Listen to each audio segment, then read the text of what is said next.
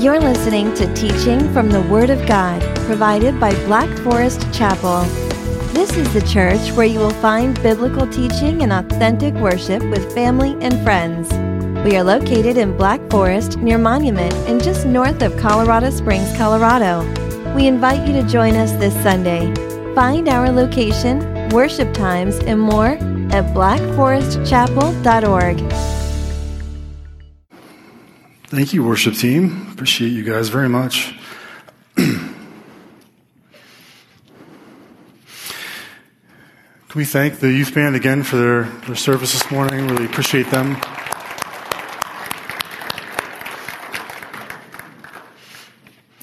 It's a nice full stage full of good things. The youth in our church investing, growing in their skill and in their service. It's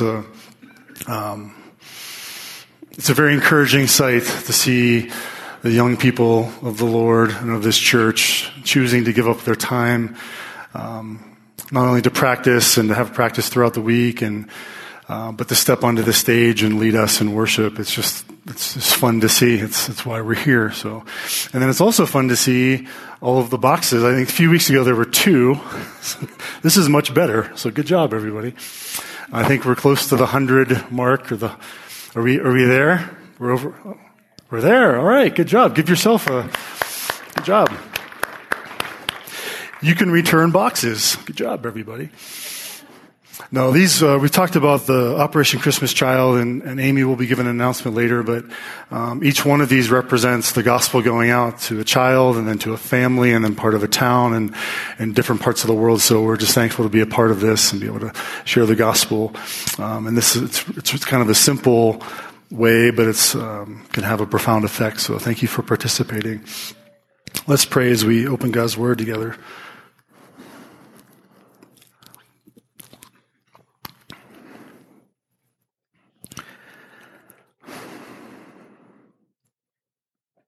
Father, we're thankful for your presence in our life, always and every way. You provide for us. You give us such good things. And Lord, help us to have a grateful heart as we worship you this morning. We gather here, Lord, not just out of a sense of obligation or because it's Sunday morning and this is what we do. Lord, we gather because you are God. You are the great I am. You are the self-existent one. The self-sufficient one. You have no beginning, you have no end. You are completely perfect in every way. You are holy, you are other, and you are creator, and you created us. And you are redeemer. You purchased us. You delivered us from the slavery, the bondage of sin by the blood of your Son on the cross. And because of Jesus' sacrifice and because he rose from the dead, we have life. Those who believe in him, those who put our faith in Christ, we have life eternal. And so we're here, Lord, because you have made a people, you have made a family, you have saved us. And our only response, Lord, we can give nothing of any earthly possession, Lord. We can't really even find words half the time, Father, but we're here as your people because you deserve all of our worship, all of who we are, the first of our lives. As the first day of the week, Lord, we worship and gather, and we are thankful for all that we have because of you. Help us this morning, Lord, those of us who are carrying burdens through the door, who are discouraged or tired from all the things the world is throwing at us, Lord. The past couple of weeks, we asked for encouragement, for help. Give us perspective, Lord, and ultimately your peace through your Son. And I pray that as we open your word, Holy Spirit, you would fill us with understanding. Help me to be clear, Father, in the presentation of your truth. And may we be renewed in our minds, Lord, ultimately transformed as we leave this place. It's in Jesus' name that we pray. Amen. If you have your Bibles, if you turn to Exodus chapter 13, we're continuing on in our series in the book of Exodus. And if you're here last week with us, we actually saw the Israelites coming out of Egypt, right? All of the work, all that God said he was going to do, all the promises of God were being fulfilled in this event. God promised this to Abraham and to Isaac and to Jacob, and he promised this to his people. And after 400 years of suffering and slavery, as God promised, they came out of Egypt. And they came out remembering God's power, and they came out to become God's people. And so we discussed just a little bit of that last week, and the encouragement, hopefully, that we took away from it, that I've heard from many of you over the week, was just that if God makes these promises for his people, and he keeps his promises for his people, then we have nothing to worry about when it comes to world events or elections or COVID or whatever it might be. God has promises for us as his people because of Christ, and so we can trust him with those because of who he is. We don't have to fear. We can walk confidently in this world. We can walk humbly knowing that he's taking care of us already. We've already won. We know the end of the story, right? We often read the news feeds and newspapers, and we watch the news, and we're trying to get what's going on and what's going to happen tomorrow. But we need to spend more time here with this good news and look at the end and look at what God has done and what he is going to do. And we're part of that. We're part of his inheritance. We are his sons and daughters. There's great encouragement in the scriptures if we would just read, right? And so we were encouraged last week that God is sovereign, that he is truly in control, and that needs to change how we look at life so that we don't give control to other people and we don't think that we're in control. He is in control. And that's a good thing. That's a safe place to be, right? And so today we move into chapter 13, and one of the major themes that's rising up through this section is that God's people are to remember who he is and what he has done for them. Right? We've already talked about this, but God keeps repeating it himself, so we will repeat it as we walk through the text. He's already talked about the Passover. This is an institution it's a memorial, it's a statute, it's something that they should keep throughout generations. What? To remember what God has done. This great Passover of his wrath, saving his people. It's by grace they have been saved through faith, right? God provided a grace, he provided a means to save the firstborn of Israel by the blood of a lamb. And they took the blood and they put it on the doorpost and on the lintel, and they stayed in the house. And the angel of death, the destroyer, would pass over the house when they saw the blood. And the firstborn would be redeemed. They would be saved. And then when he got to the Egyptian homes, they did not have a means of atonement. And so they had to pay the price for their sin. And so the firstborn, from the palace down to the prison, they were all killed, including all of the animals. And there was a great cry in Egypt. And this Passover meal, this Passover service to be continued, is to remember what God, this is a great act of salvation. Pharaoh would not let them go.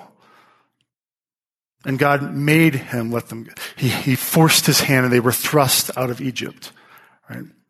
So the Passover, the lamb, they won't have to paint their doorposts any longer, but they will have to sacrifice a lamb and roast the lamb with bitter herbs and unleavened bread. That's the service they are to keep. This is a remembrance. They do it every year. Part of that is the Feast of Unleavened Bread. Remember? Feast of Unleavened Bread. So the first 24 hours in this period is Passover. And then that first day through 7 days, they are to have no leaven anywhere in their house and eat unleavened bread. So the rest of the year, they can have leaven. They can go crazy with the yeast. They can have everything rising, all fun and fluffy and good texture. And right, they can have all kinds of fun. They can do cakes and whatever they want. But for the 7 days, they got to take all the leaven out. And part of that was to remember they didn't have time to let things rise. They were quickly thrust out of Egypt to remember, but also to remember to be what? To be set apart, to be God's people. Leaven was connected with sin, with hypocrisy and sin throughout the scriptures. And so to remove the leaven is to remind them to remove the sin, to be God's people, to walk differently in this world. He's saving them for a reason, to be his people, his possession, a light to the nations. And so these were reminders, and they were for the sake of the people. Because what? We're forgetful. We need these reminders, right? And these were annual reminders. And so, when we come up on Christmas time, we do a lot of different things, right? We celebrate by changing our decor. Right? We have a Christmas Eve service. We do different things in the community. Maybe we have different types of events at our home or at the church. We do these things as a means of fellowship and a means of just enjoying the holidays and all the provision God has given us. But ultimately, it's pointing us back to what? The birth of Christ. That's the point, the reason for the season, right? There's a reason why we're doing these things, to remember. And then the ultimate goal here when God is telling his people to keep these services, to keep these ordinances, is so that when your son asks you, right, or tell your son, when your kids ask you what's going on, you'll be able to tell them, this is what God did for us. And so at Christmas time, when you're doing all the things, you got all the lights and, right, all the bells are ringing, right? That's for whoever that is. I'm easily distracted. When all these things are taking place and everything's shiny, and why do we have to go to church this night? And we never go to church at night. And why are we going here? And what is this all about? When they ask the questions, we can tell them it's because of Christ, because of what he's done for us, because he came to earth. It's the incarnation. It's Emmanuel, God with us. And we start to tell the story. And as much as it's for the kids, it's for our benefit because we lose track as adults, right? We oftentimes get caught up in just the kind of the machine of the holiday.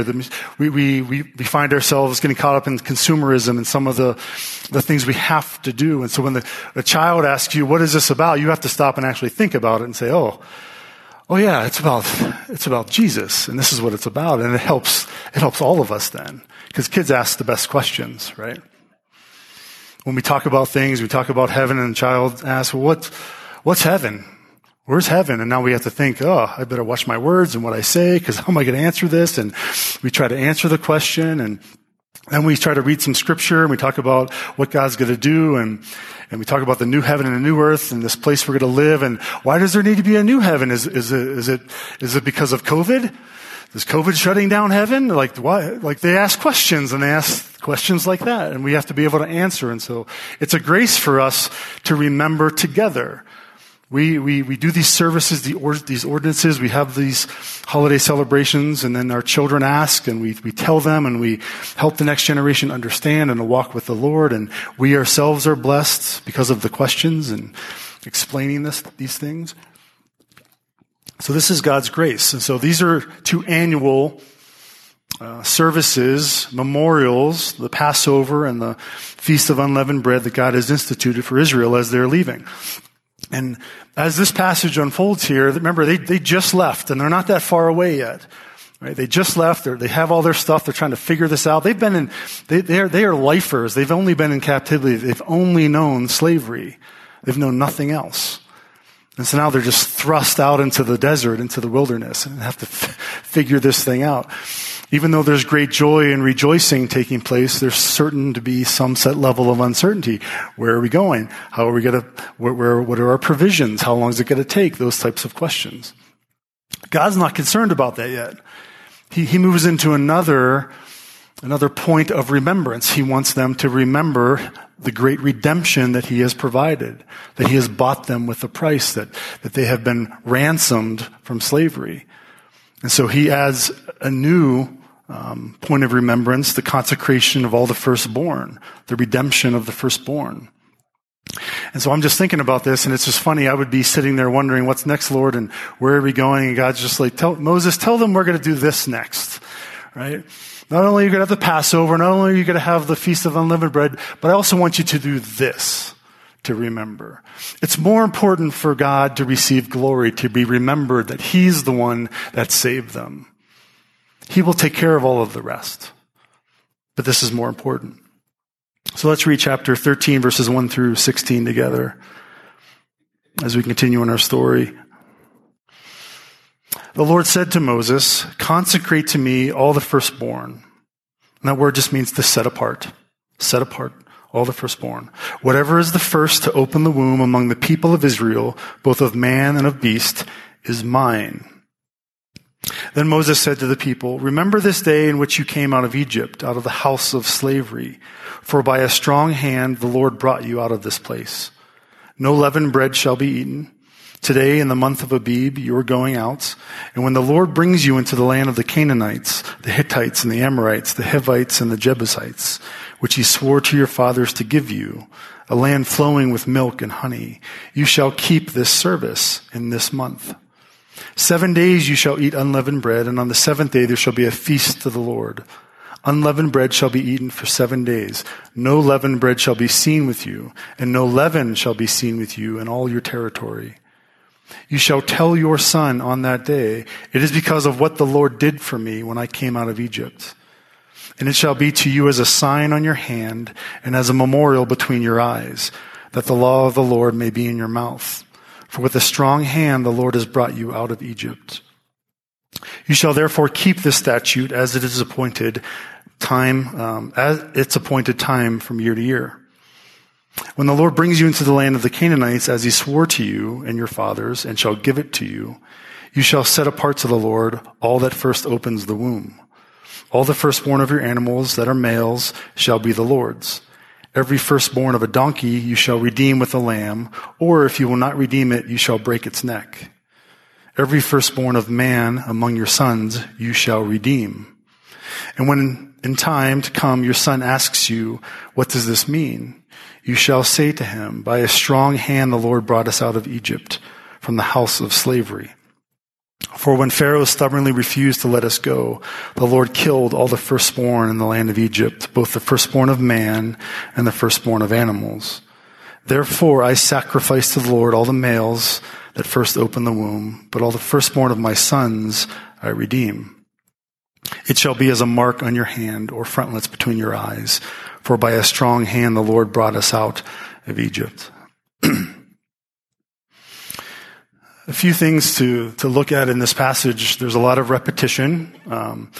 We see that the Lord is commanding Moses first. So he just talked about the Passover at the end of chapter 12. He already gave the Passover instructions earlier, and now he's kind of expounding on them, reminding them again. And as we go into 13, God changes and says, consecrate to me all the firstborn. Whatever is the first to open the womb among the people of Israel, both of man and of beast, is mine. God is claiming all the firstborn for himself.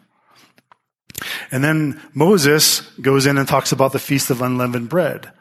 And he's reminding them of this statute, of this remembrance to do this. This should be as a sign on their hands and as a memorial on their foreheads. Ultimately, the idea of, and this is repeated twice here, and it's also repeated in Deuteronomy a couple of times. If you read this and understand what it's saying here, it's not a literal, I want you to tie this onto your hand, right? Or actually like just sticky note this to your forehead. That's not what he's saying here. It says, and it shall be to you as a sign in verse 9. As a sign or as a mark. It's like a sign. It's a way to keep this in front of you. It's a way to keep this remembrance in front of you so that we don't forget. Because we're all forgetful people, right? We have phones and we have calendars and notifications and things are dinging all the time. But we often still forget things, right? Or we put our phone on silent or whatever it might be. And so then we end up ultimately, some of us, maybe not everyone, but I do. I have my phone and I have all my stuff, but then I end up writing something on a piece of paper and putting it by the garage door so I don't forget before I go, right? Because, well, I'll forget. I got to keep it in front of me. If it's out of sight, it's out of mind.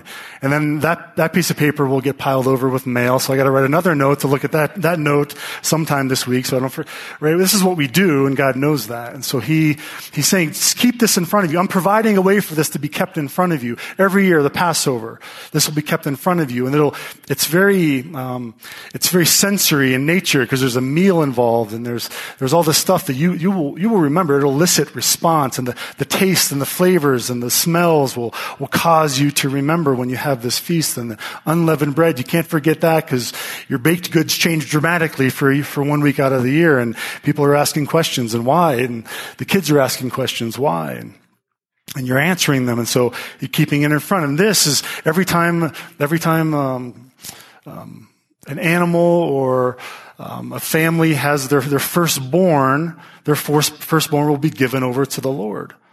The firstborn animal, an ox, a goat, a lamb, they will be sacrificed to God as a pleasing aroma to him. They will be the sacrifice to the Lord.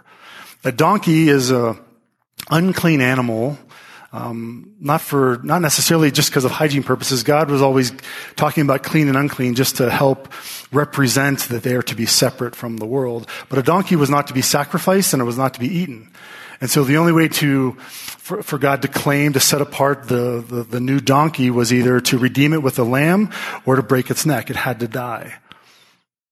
And so that was for the donkey. But for the sons, They were not to be sacrificed, obviously. They were to be redeemed. They were to be set apart. The word actually means to give over or to pass over to the Lord, to dedicate to Him. You're passing over. And when it comes to the context here, we saw the Passover. God passed over those whom He saved because of the blood of the Lamb. And now, as a act of worship, we give ourselves back to Him. We pass our firstborn over to Him. We consecrate ourselves, set ourselves apart, give ourselves over as a means of worship to remember what God has done, that He redeemed Israel. And so these signs were not meant to be actual external things. They were just, it was given as an example. Do these services, these ordinances, they will help keep it in front of you. The first century Jews began to adapt this differently, and then even in Jesus' time, Jesus in Matthew 23, as He's talking to the scribes and Pharisees, the 7 woes to the scribes and Pharisees, in Matthew 23, verse 5, He says, and we've seen this before in other aspects where they are very much externally motivated. They want to be seen for all their good works. They want to be seen for their piety, for their prayers, and for their fasting. And they really are dead inside. There's nothing happening internally. It's all external. And in verse 23:5, it says, they do all their deeds to be seen by others. For they make their phylacteries broad and their fringes long, and they love the place of honor at feasts and the best seats in the synagogues. And so you may ask, what is a phylactery? Is that a real word? And unfortunately it is, yes. These are phylacteries. I don't know if you can see the gentleman. So first century Jews and even to today during times of prayer, morning prayer, they might wear these. When God said to bind them on your hands and put them as memorial or frontlets between your eyes, they took this literally as a means of worship. And they would actually write, so these two parts in Exodus 13 and then Deuteronomy 6 and Deuteronomy 11 were 2 other commands that were connected with marking this as a sign on your hands or on your forehead. So they would actually take a little leather box and they would write all 4 of these commands, these different scriptures. All right, they would write these out, and they would take them and put them in the little box and put them on their head. And then they had another box, and they wrapped it around their arm, and they would have it sitting here, kind of close to the heart. And this would be an external act of obedience to these passages, even though that's not exactly what Moses was saying here. The idea was to keep this in front of you by doing these ordinances, not by adding something extra to your physical body. But this is what the Jews have kind of adopted related to these passages in Exodus 13 and in Deuteronomy.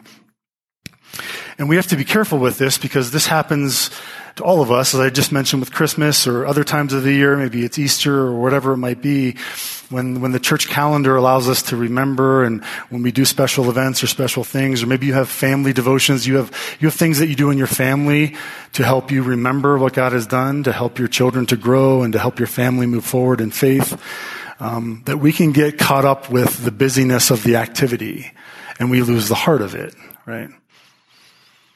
We're writing the scripture on many pieces of parchment paper, rolling them up and putting them on your head.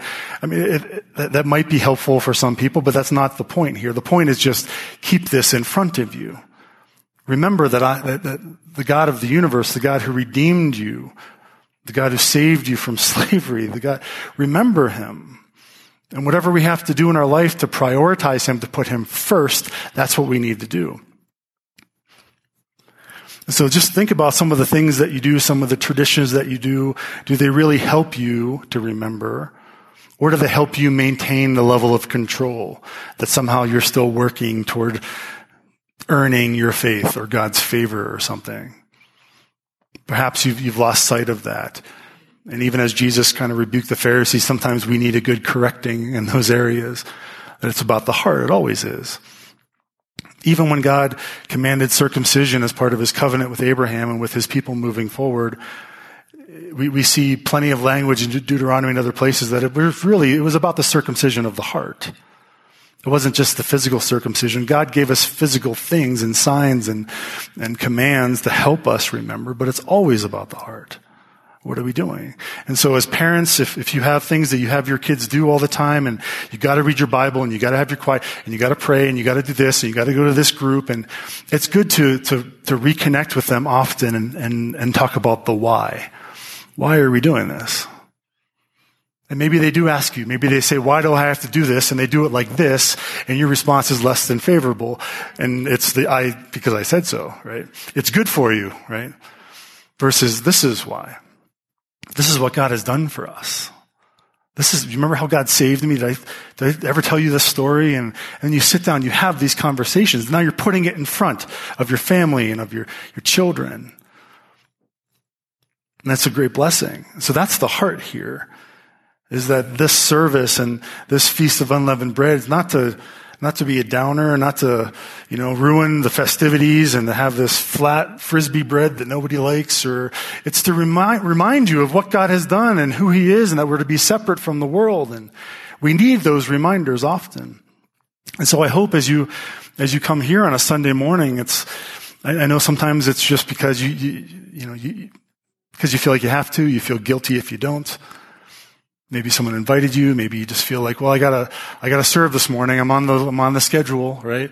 And we all have that at times, but I hope that's not the primary reason, but that you're coming here because you love the Lord. You're remembering what He did, that your service is an act of gratitude, that you can't believe that you get to stand here and you get to hold the door open for other people to come in and hear the gospel of Jesus Christ, and you get to help people organize and pack boxes so the gospel goes out, and you get to be part of a missions team that gives money from the church, and we are being good stewards, and we have relationships with missionaries all over the world so that the gospel is going out, so that people are eating, and so that they have the clothes that they need and the education that they need. And we're making a difference in these places, and we understand that because of what God has done for us. We give back, and we see a stage filled up with musicians, young people who are trying to learn their skill, and they want to be part of a group, but ultimately they're serving the Lord, right? And we all should be thinking about what is my response to this? How do I keep what God has done in front of me through my own service, through what God has called me to do? He's given us gifts to do that. And so God has provided this new thing. And so we've already talked about the Feast of Unleavened Bread, so we're just going to focus on verses 11 through 16. This idea of being set apart, already said, is kind of a passing over, handing off, a giving to the Lord, the first that opens all the womb. And the firsts are always difficult to give, right? Because they're the best. Why would we want to give the first? It's hard to do that. I don't know if you get a dessert at dinner time and someone wants some of your dessert, typically you're like, well, I'll see if I have any left over, right? Then I'm happy to bless you with my drool and my nasty leftover, fallen over piece of dessert, versus here's the prettiest portion of the cake, and it's still beautiful and all that. Here, why don't you take the first bite? That's harder for us to do. We want the first bite, right? That makes sense. It's hard to give over our firsts of things. The firstborn in ancient Near East cultures, and largely it's really even in our culture globally to some degree, maybe not as much in the U.S., but there's an inherent value in the firstborn. There's an inherent different level of responsibility, level of maybe privilege. We know that in the time of Joseph, there was a double portion of inheritance that came to the firstborn. So there was something about the firstborn that was important. The firstborn signified the center and the future of the family. The center and the future of the family. That was the firstborn. And so when God says, consecrate to me the firstborn, give the firstborn to me, redeem the firstborn for my sake, he really wanted the whole family to be worshipful in this process. This was about giving everything back to the Lord. He just gave them all of their lives. He just gave them freedom. He just redeemed them from slavery. He's taking them to someplace. He talked about bringing them to the land of promise, right? Not just out of Egypt, but to somewhere. This land of promise, this amazing place flowing with milk and honey. And so he's taking them there, and he's going to give it to them. They don't even have to. They just have to follow his orders and do what he says. He's going to give it to them. This is his promise. He didn't say, okay, you're going when you hit that shrub, I want you to take a right and just keep going for 40 years, right? And you're going to hit this place, and then good luck. It's yours if you can take it, right? No, he's going to take them along, and he's going to protect them and watch over them, and he's going to give them this place. That's how good he is. And so as a result, as an act of worship, they should all give themselves back to him, to set themselves apart. And so giving the firstborn was really just a identifier, a signal for them that we need to give our best back to the Lord, that the center, the future of our family, really the family as a whole, need to be consecrated to God. And they would do that by the firstborn as a way to what? To remember what God has done. That he redeemed all their firstborn in Egypt. He redeemed them. He saved them. They belong to him. So give them back. And there's no specific directions as to how this is to take place in this text. Whether they sacrificed a lamb or not, there was not a specific ritual at the moment. And so we see later on, we see that they would dedicate their firstborn to the Lord by giving them to the temple work, right? If you remember the story of Hannah and of Samuel, giving him back to the Lord. And there was other ways and means of doing that. But ultimately, it was a sign. It was something. So if you think of baby dedications now, as far as a current application, so when a child is born, oftentimes we'll have a baby dedication, and so the parents are coming up, and what they're really saying is, we know that this child belongs to the Lord. He gave this child to us, but he belongs to God. Created him. God created this little girl, this little boy. And he blessed us with this child. But ultimately, we are stewards of this child's life, and we give him back to the Lord. We give him to the church. We ask for the church to help us raise this child, to keep us accountable as parents. There's an unspoken contract happening in the body of Christ with the dedication of this child. And so oftentimes you'll see the child being handed to a pastor, one of the elders, and then, the child will be recognized and in front of everyone, so we can pray over the child together. There's a sense of ownership, a connection there, and then the child's given back to the family to be stewards of this child, to raise them well, and the church is to come around. So there's a beautiful picture in the dedication. It's pretty simple, but it just reminds us, right? It sets our hearts in the right direction. We belong to the Lord. And oftentimes I see God's wisdom too when it comes to children, maybe the firstborn, maybe the responsible, maybe the one who's double inheritance. Maybe for us culturally, we put a high price on our children. We think of them up here, but for the wrong reasons, right? We think we own them, and they're going to do we want to live vicariously through them. And so we want them to do all the things that we did growing up. And we want to make sure they're in all the right clubs and schools and they're doing all the right things. We have a plan for them, right? And we want to make sure that they're on the right track. And not that any of those things are inherently bad, but what's our motive? Who do they really belong to? They belong to the Lord. So maybe we need to spend more time in prayer with them, over them, asking them, what are you interested in? Where's your heart? How's your walk with the Lord? How is your prayer life? What are some things that God has gifted you to do?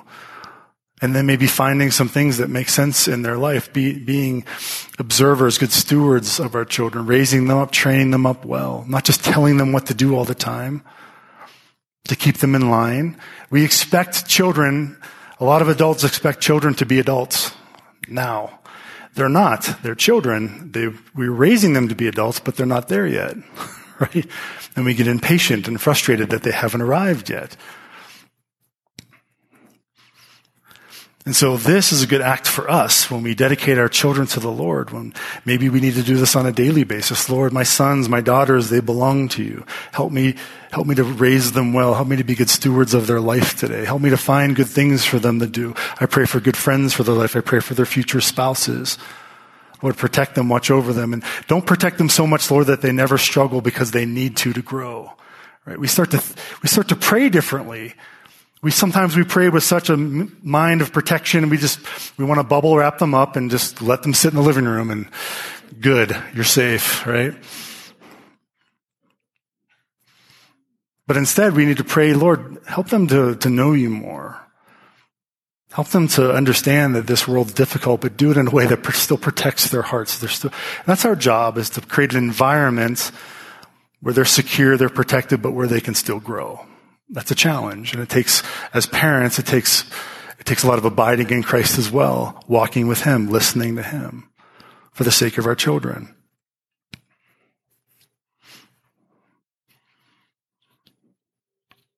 All of these things are to be put in front, to set apart. And so setting apart the firstborn is really ultimately setting apart the best for the Lord, recognizing that everything comes from him. Even later we see the feast of the harvest, the first fruits of all the harvest coming in, right? In chapter 20. What's the purpose of that? Is God suddenly deficient in vitamin C? Does he have a cholesterol problem and he needs some extra wheat? Like, why are we giving all this stuff back to the Lord? He doesn't need any of this. No, we do. We need to give it back to him so that our hearts aren't bound up in all of our labor and our work and our production and all the things that we have. We need it. We need to give our tithes and our offerings. We need to give our service. We need to give our time back to the Lord because it's good for us. It's healthy for us. It gives us life. Giving back to him is an expression of our gratitude, but it's an expression of God's love and care for us, that we would not hold on to these things. We don't become self-centered. We don't become idolatrous. That's the protection here. So all of these things are for that sake and for that reason. And so the idea of redemption is one that's kind of throughout Scripture, and God wants to remind us of this redemption. And so the doctrine of redemption is kind of being expounded a little bit. And so I want to just define this for us. We hear the word. We know that God is our great Redeemer. There is, I went through and looked up all the different verses that had redeem or redeemer, and there was like way too many to even consider and print out. So it's pretty prevalent throughout Scripture. But we'll see there's a theme even in Isaiah, some of the Old Testament prophets, some of the Psalms, as the Lord, as our Redeemer. He's our great Redeemer. He's the one that buys us back, right?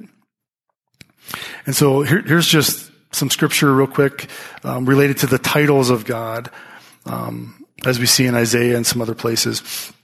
Isaiah 43 says, "Thus says the Lord, your Redeemer, the Holy One of Israel." So God's reminding them, I'm the Lord, right? I'm the great I am. I'm Yahweh. I'm the Holy One of Israel. I'm the one who's high and lifted up, the one who inhabits eternity, but I'm also your Redeemer. I've redeemed you, meaning you belong to me. I purchased you. So there's a significance in this title. Isaiah 44, "Thus says the Lord, your Redeemer, who formed you from the womb. I am the Lord who made all things, who alone stretched out the heavens, who spread out the earth by myself. Thus says the Lord, your Redeemer," right? But also your Creator. Essentially, in a very, very kind and more holy way, I brought you into this world, I can take you out, right? He's in control of everything. He's in charge. Isaiah 48, "Thus says the Lord, your Redeemer, the Holy One of Israel. I am the Lord your God, who teaches you to profit, who leads you in the way you should go. So I purchased you. I know who you are. I know what you need. Follow me." Isaiah 4:54, "For your Maker is your husband, the Lord of hosts is his name, and the Holy One of Israel is your Redeemer. The God of the whole earth he is called." Isaiah 54:8, "In overflowing anger for a moment I hid my face from you, but with everlasting love I will have compassion on you, says the Lord, your Redeemer." He's reminding people over and over again. Jeremiah 50, "Their Redeemer, capital R, is strong. The Lord of hosts is his name." This is who God is. He's our great Redeemer. One definition of to redeem from Holman's Bible Dictionary says, to pay a price in order to secure the release of something or someone. It connotates the idea of paying what is required in order to liberate from oppression, enslavement, or another type of binding obligation.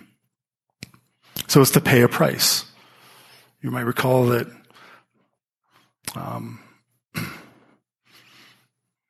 that Paul says in 1 Corinthians that you were bought with a price, right? In the context of sexual purity, that our bodies belong to the Lord, that we're not to engage in immorality with our bodies. He invokes the fact that we've been redeemed from lawlessness and from filthy ways and from evil things. We've been redeemed from those things. We've been bought with a price. We're not our own. We don't belong to ourselves anymore. We belong to him. So we need to act like it. We need to remember that. There's a pretty well-known story, familiar story, as relates to helping to define what it means for God to be Redeemer, for redemption in general. Probably you've heard of it before. There's a young boy who made a little sailboat. I went out to the dad's workshop. This was obviously before there was technology, and kids looked up and they saw stuff, and there's wood. I'm going to go make something, right? So they make a little sailboat, and he uses little pieces of wood and some tape and makes a sail on it and paints it and puts his initials. It's a beautiful little boat, little sailboat. And he takes it out to the lake and has a string attached, and he puts it on the lake, and he's watching this thing go with the waves, and suddenly the wind kind of picks up, waves pick up, and the string gets a little loose, and he let it go, right? And he's trying to watch it, and it just keeps getting further away, and he can't get to it, and he's heartbroken. He made this sailboat, and it's gone. And so he goes home, and a couple of days later, he's walking through a small little town, and there's a little secondhand store, and in the window is his boat. And he runs in, and he tells the manager, he tells the person behind the counter, "Hey, that's my boat. I need my boat back. That's my sailboat. I lost it the other day." And I was like, "I'm sorry. Someone brought it in to us, and so you're welcome to have it, but you got to pay for it." He's like, "Well, no, but it's mine. I should be able to have this boat. It's mine. I'm sorry. You have to pay for it if you want it back." And so the little boy was kind of dejected, and he looked at the price, and so he spent some time working throughout the week, raking leaves, doing some other things, and he was able to save up enough money. He broke his piggy bank, and he spent everything he had, and went back to the store and put it on the counter. Right? And after counting all these little coins, the manager said, "Here you go." And he got his boat back. And as he was walking back, he was just filled with great joy. And he says, now you're mine twice. It's like, you're mine because I made you, and now you're mine because I bought you. And that's the kind of the heart really behind the gospel message. That's the heart behind this idea of redemption, is that God made us. And then he also bought us, and we're his twice, and we're to give ourselves back to him as an act of worship. Too many of us, we hear the gospel message, we're so thankful for our salvation, and somewhere along the way, we just start drifting away from this amazing God who owns us, who has purchased us, who wants to give great things to us, and we start to take for ourselves and think that we saved ourselves and that we are in charge of everything. And so God wants to remind us that we're not. That redemption comes with a price. So salvation as an overarching theme, being brought from darkness to light, new creation, the forgiveness of our sins, our eternal reward to come.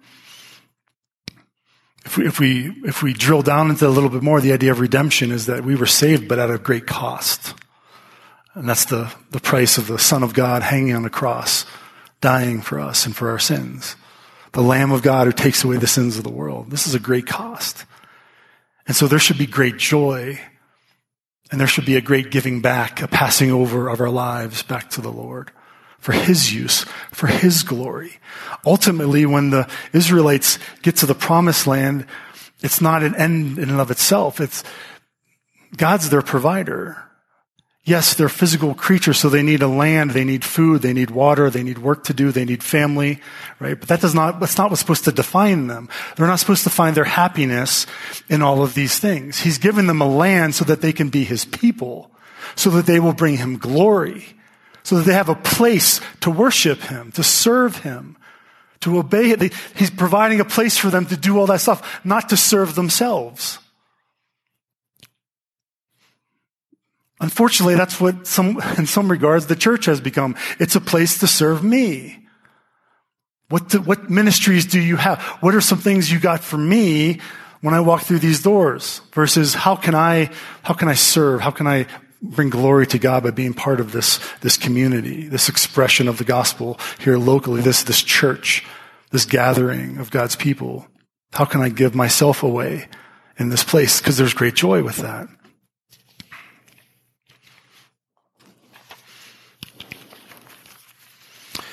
C.S. Lewis has a quote. He says, God cannot give us a happiness and a peace apart from himself, because it's not there. There's no such thing. He cannot give us a happiness or a peace apart from himself. It's not there. There's no such thing. All the things that God gives us are for our good and for us to give back to him, right? Just like the redemption of the sons. And the opening question of the Heidelberg Catechism, and a catechism is just a way to teach doctrine, just to teach the truth of the Bible. So oftentimes you'll see a catechism, it asks questions and then it answers the questions, and it helps to formulate and to keep kind of theological truths in order. But the first question says, what is your only comfort in life and death? And the answer is that I belong, body and soul, in life and in death, not to myself, but to my faithful Savior, Jesus Christ, who at the cost of his own blood has fully paid for all my sins and has completely freed me from the dominion of the devil. That he protects me so well that without the will of my Father in heaven, not a hair can fall from my head. Indeed, that everything must fit his purpose for my salvation. Therefore, by his Holy Spirit, he also assures me of eternal life and makes me wholeheartedly willing and ready from now on to live for him. But the first part is just beautiful. What is your only comfort? What is your only comfort in life and in death? What is the true nature of what makes you happy, that brings contentment, that brings you peace in this world?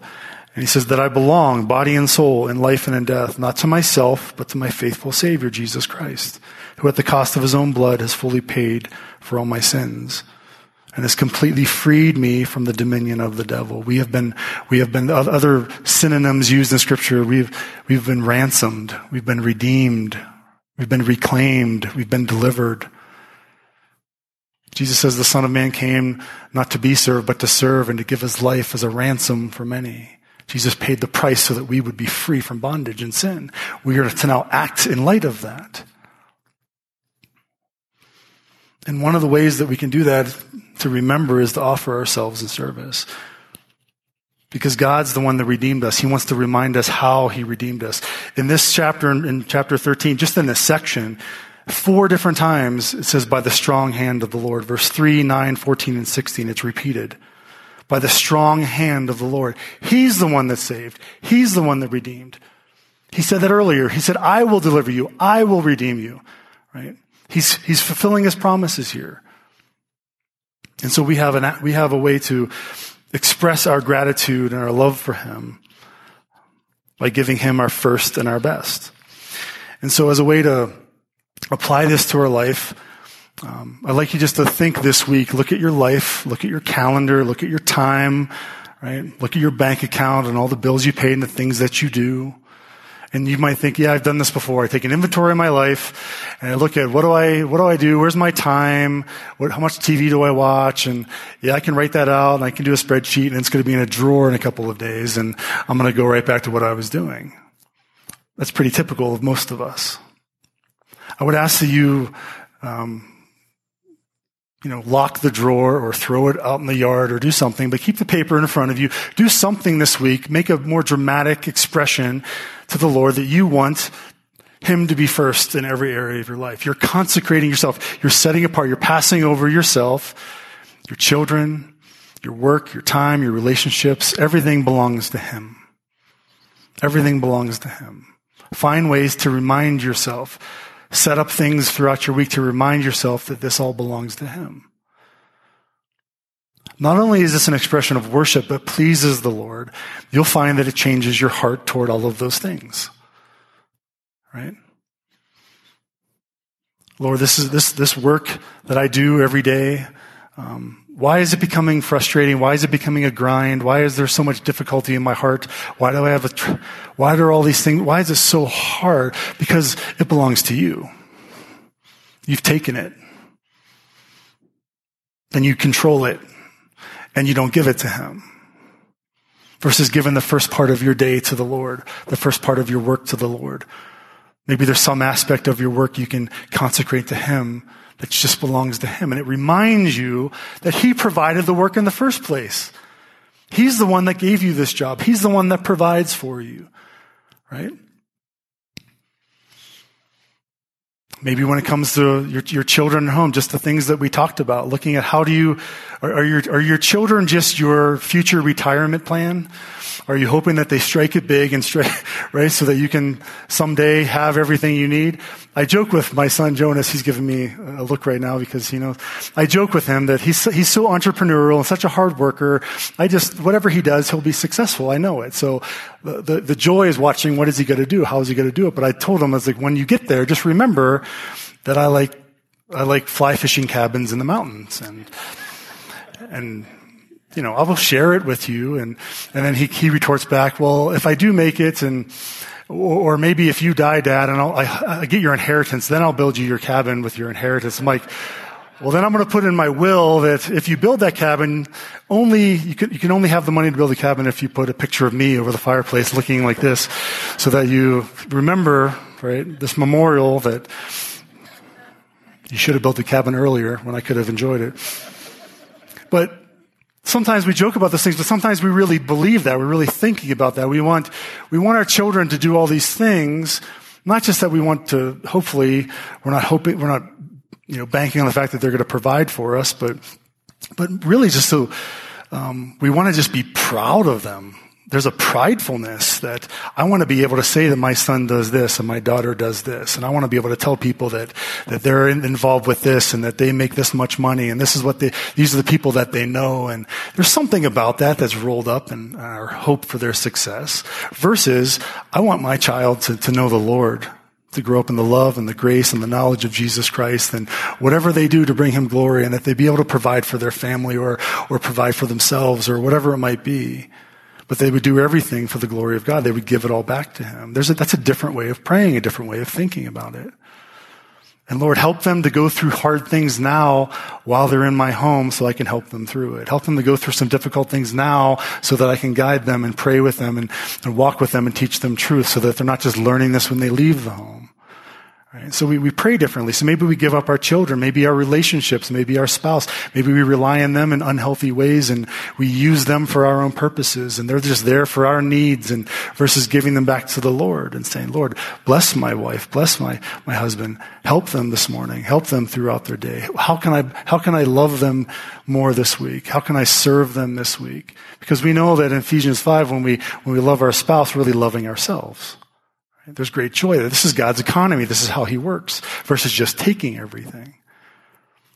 Maybe it's your hobbies. Whatever it is God first? Are you giving him the best of your day, of your work, of your hobbies, of your family? Consider those things. And when we offer him our firsts, we should thank him for his provision. Remember that all he's done through us through Christ. Acknowledge that everything belongs to him. We were bought with a price. We're not our own.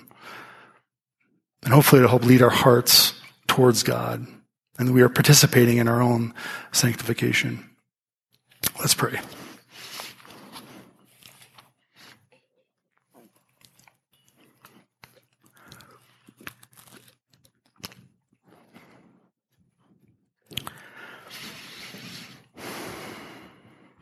Father, we thank you for your word. Thank you for truth.